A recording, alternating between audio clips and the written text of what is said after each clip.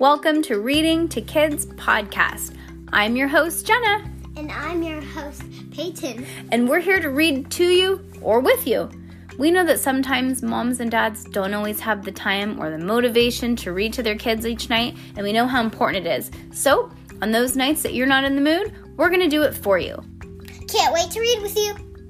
Good job, Peyton. High five.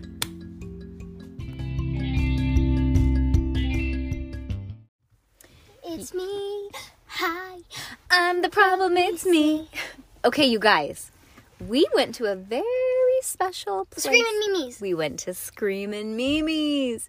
So, we are from a place called Sonoma County, and we came back to visit.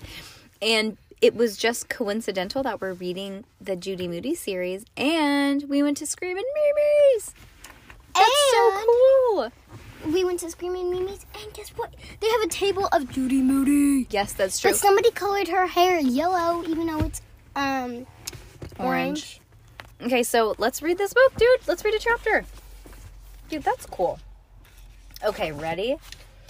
MD equals mucus dermis. And I think we're chapter 4. But isn't it... Oh.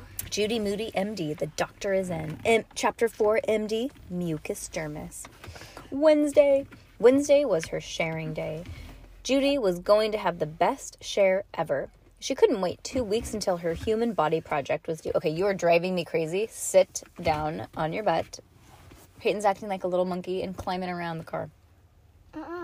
Judy Moody, would show and tell about Stink's belly button. Today, all she had to do was steal it. Judy waited for Stink to go downstairs for breakfast. She tiptoed into his room, took the box down of baby stuff, grabbed Stink's belly button jar, and hid it in the secret inside pocket of her backpack. As soon as the bell rang, Mr. Todd asked Class 3T to form a sharing circle. It was Rocky's day to share too, and Jessica Finch. Jessica said she'd brought an especially special share, but Judy knew her belly button had to be the specialist, or honestly the grossest, huh? Rocky went first. His share was a Lego.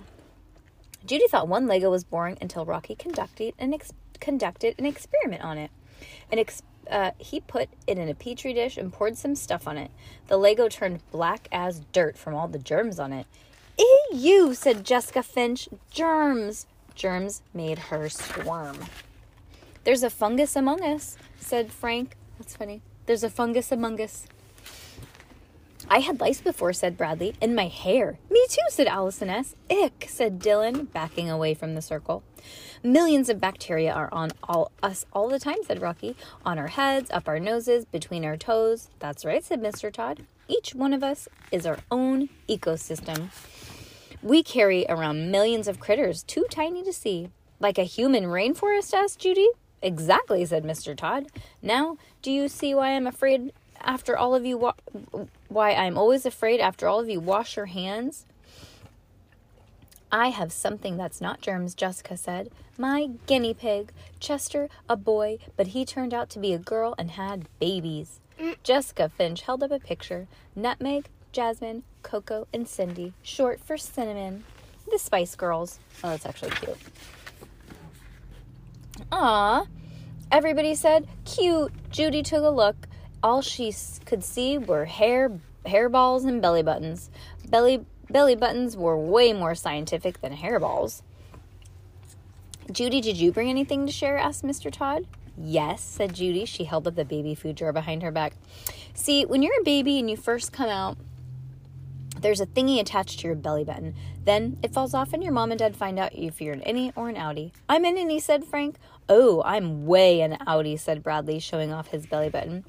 Okay, 3T, keep your shirts on, said Mr. Todd. Let's let Judy finish. In this jar, I have a real-life belly button thingy. No lie. I call it mucus dermis. It's Latin. Dermis means skin, and mucus means yucky. Yucky skin. Where'd you get it, asked Rocky. Actually, it's from my very own brother, Stink Moody. Double yuck, said Jessica Finch, squirming like a worm away. Let me see, said Frank Pearl. Judy passed Stink's belly button to Frank Pearl, and everybody crowded around to see. Take your seats, and Judy will pass it around, said Mr. Todd. Belly buttons are called navels, said Judy. Everybody has one, but no two are alike, just like snowflakes. That's true. Sometimes belly buttons collect lint, and in Japan they have belly button cleaners. My dad told me, no lie.